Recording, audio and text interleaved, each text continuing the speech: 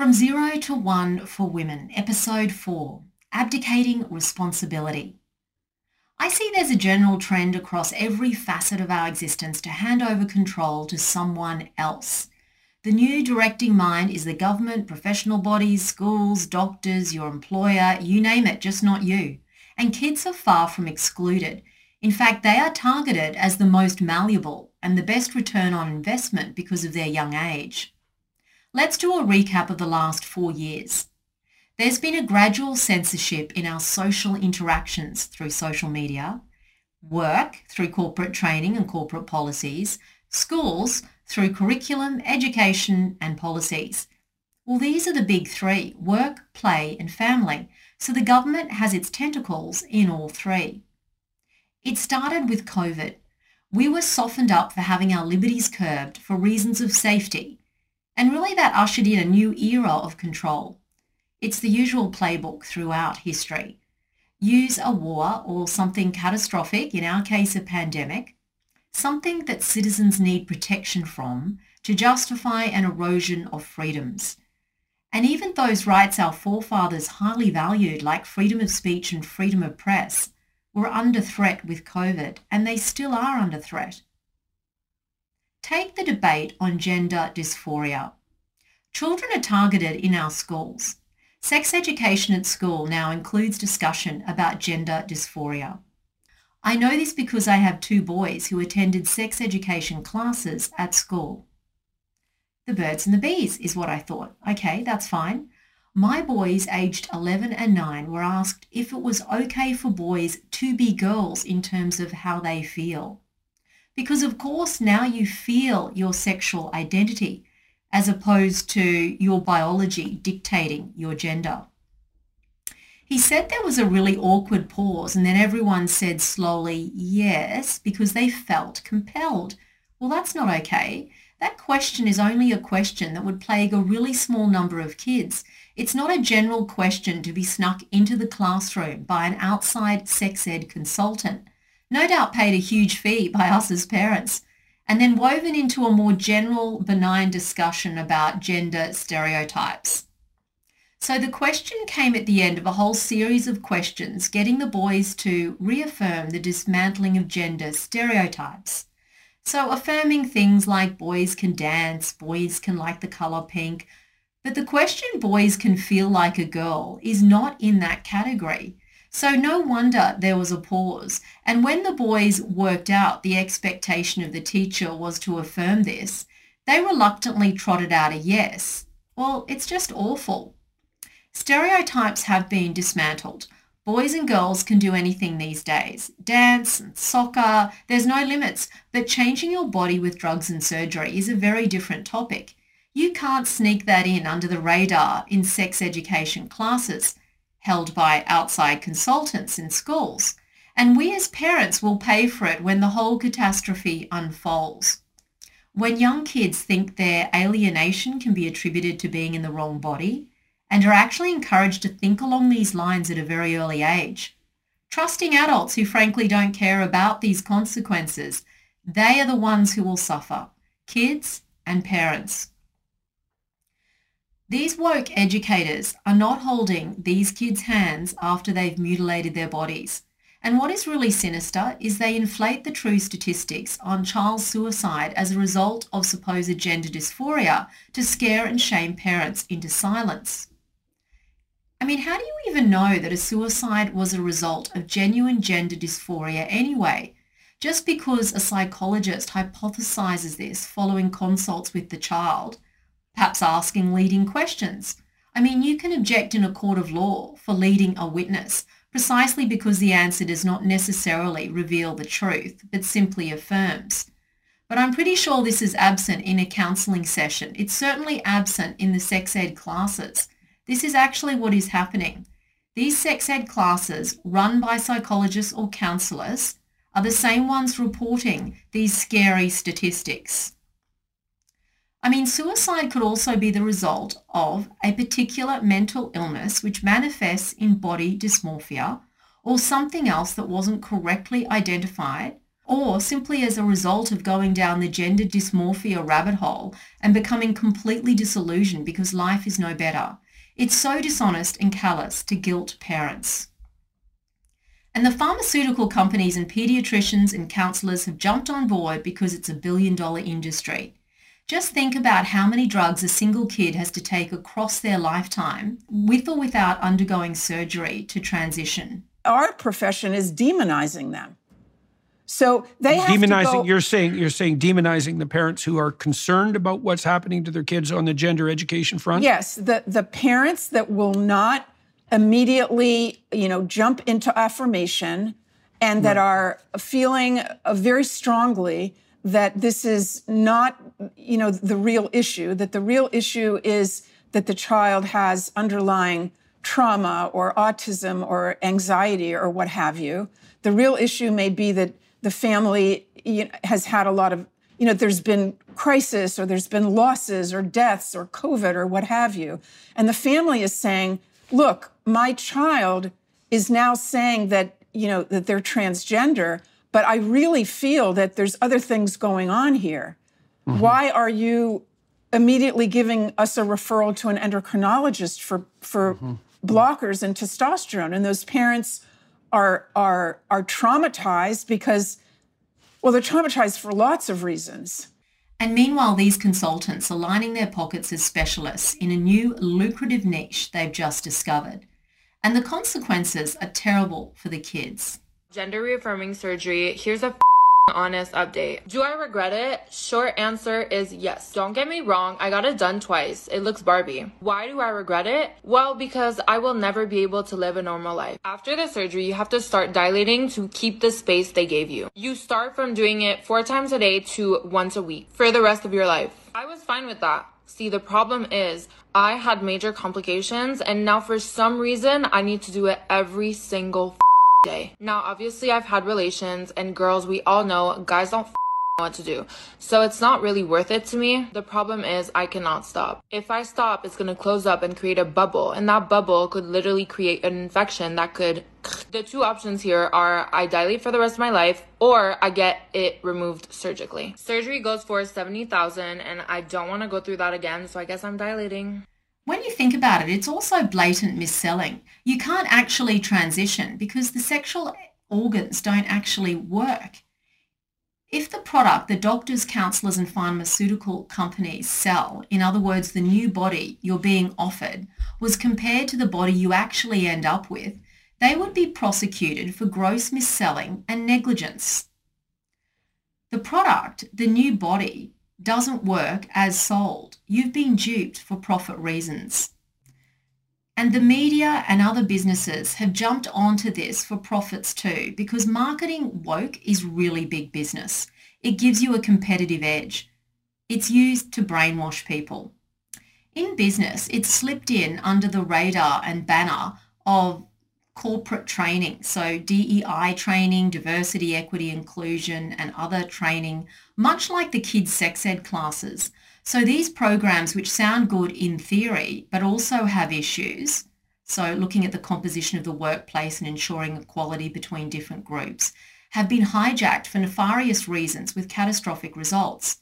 I'm not being alarmist. We're brainwashing employees to think that, for example, same as what's done in the classroom, gender dysphoria affects a not insignificant number of people in the workplace. Lie. And anyone who feels alienated should think about this as a potential cause, and then these people should be signalled out for special treatment. What we are trying to manufacture is a feedback loop, and we are doing it. There's obvious monetary benefits and power that flows from being given a special voice, which allows you to further entrench the same misguided views without any debate whatsoever. So it's initially introduced for compassion reasons and under the radar as part and parcel of particular training for staff. Sounds benign, but creating subsets around a tiny, tiny group of people, and one that isn't necessarily one we want to promote and market, and automatically promoting that particular subgroup over and above other people doesn't necessarily make sense. At least we should be having a debate. Often a particular subgroup is underrepresented in management precisely because we're not talking about half the population. We're not talking here about increasing the participation of women in C-suite who represent half the population.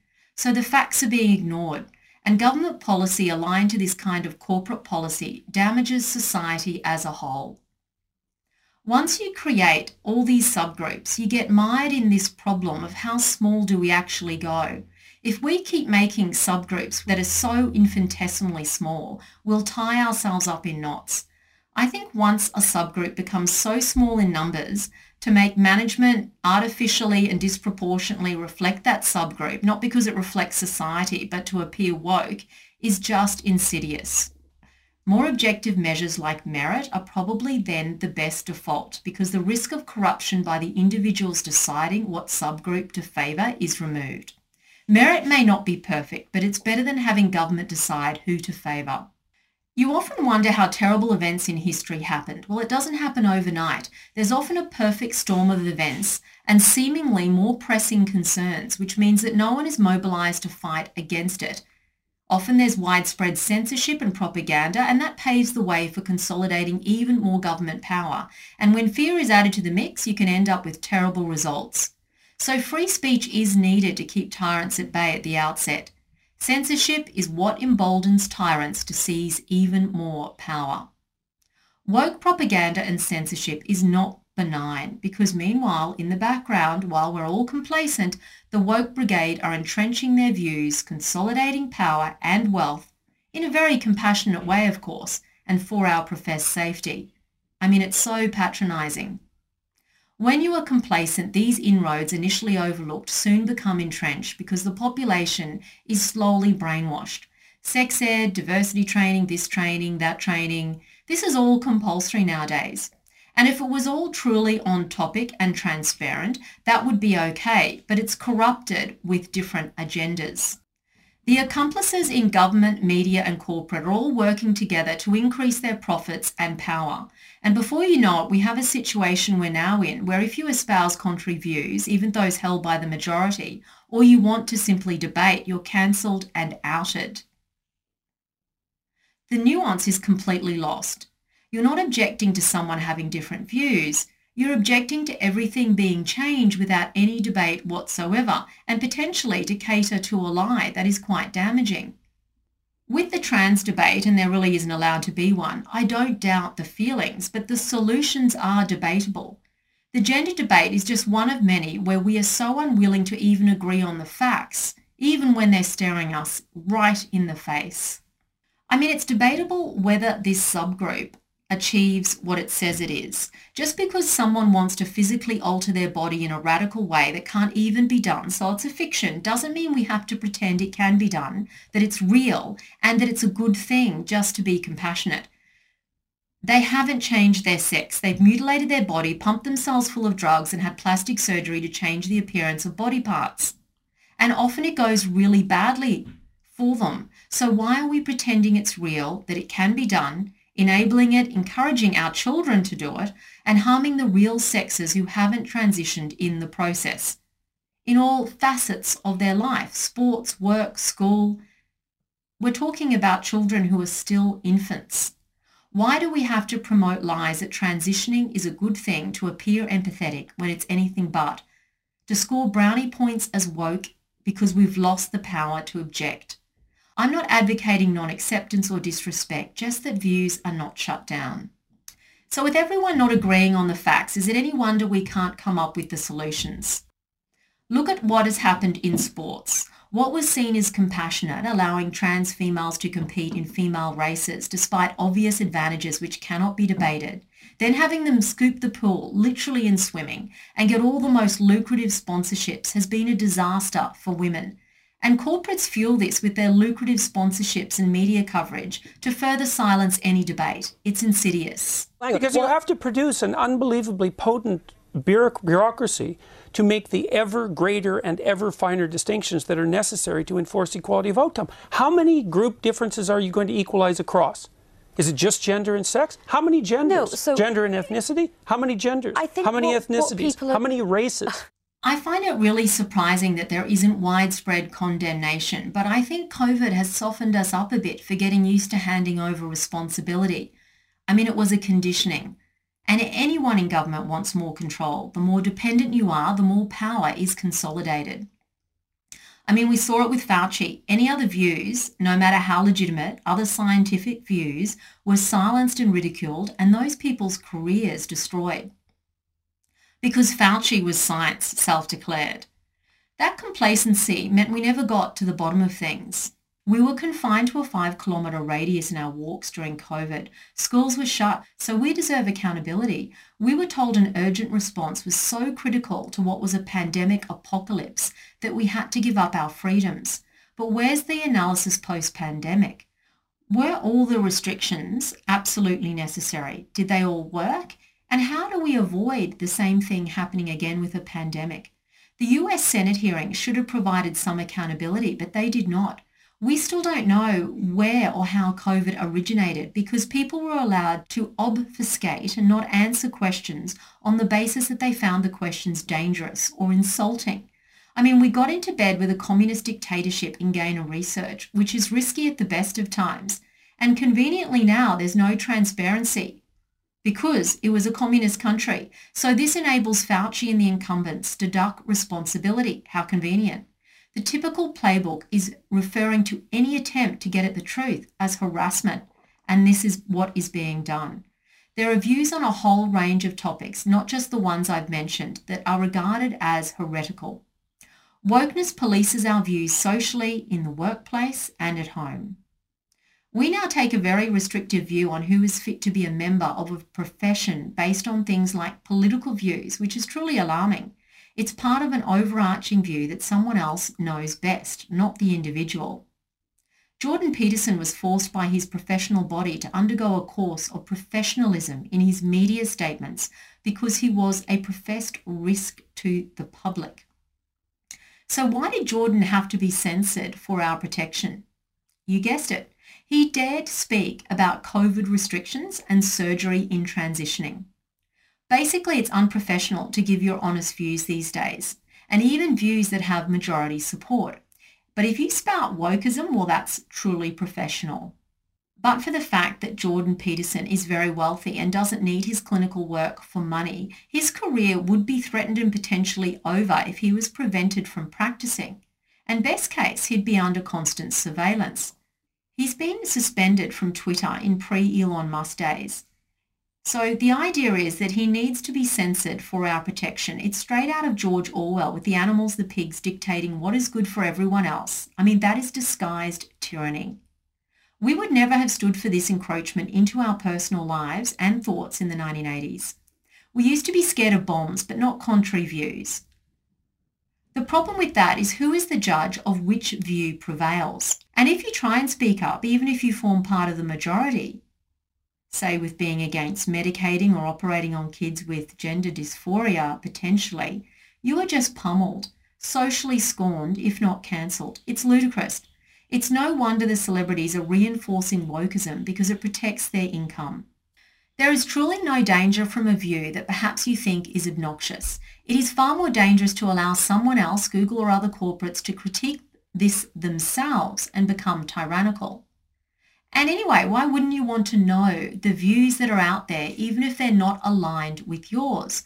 The fact that some countries prevent you from espousing obnoxious views, particularly somewhere like Canada, is dangerous. Holocaust deniers are ridiculed. We know they're pathological. Prince Harry wasn't arrested and charged in the UK when he donned a Nazi uniform. He had the benefit of freedom of expression. He didn't break the law. He was scorned instead for it. So he suffered. But now the woke so-called progressives, but really just tyrants using past dictators' playbooks, are fully on the bandwagon of suppressing any views that have the potential to hurt someone else in their subjective view. It's heretical to our democratic ideals. We need to stand up for our democracies. And it affects every aspect of our life and even life itself, our continued existence. So get on your school boards and councils, kick up a fuss, do whatever you can in your particular sphere of influence. but do not abdicate responsibility to someone else.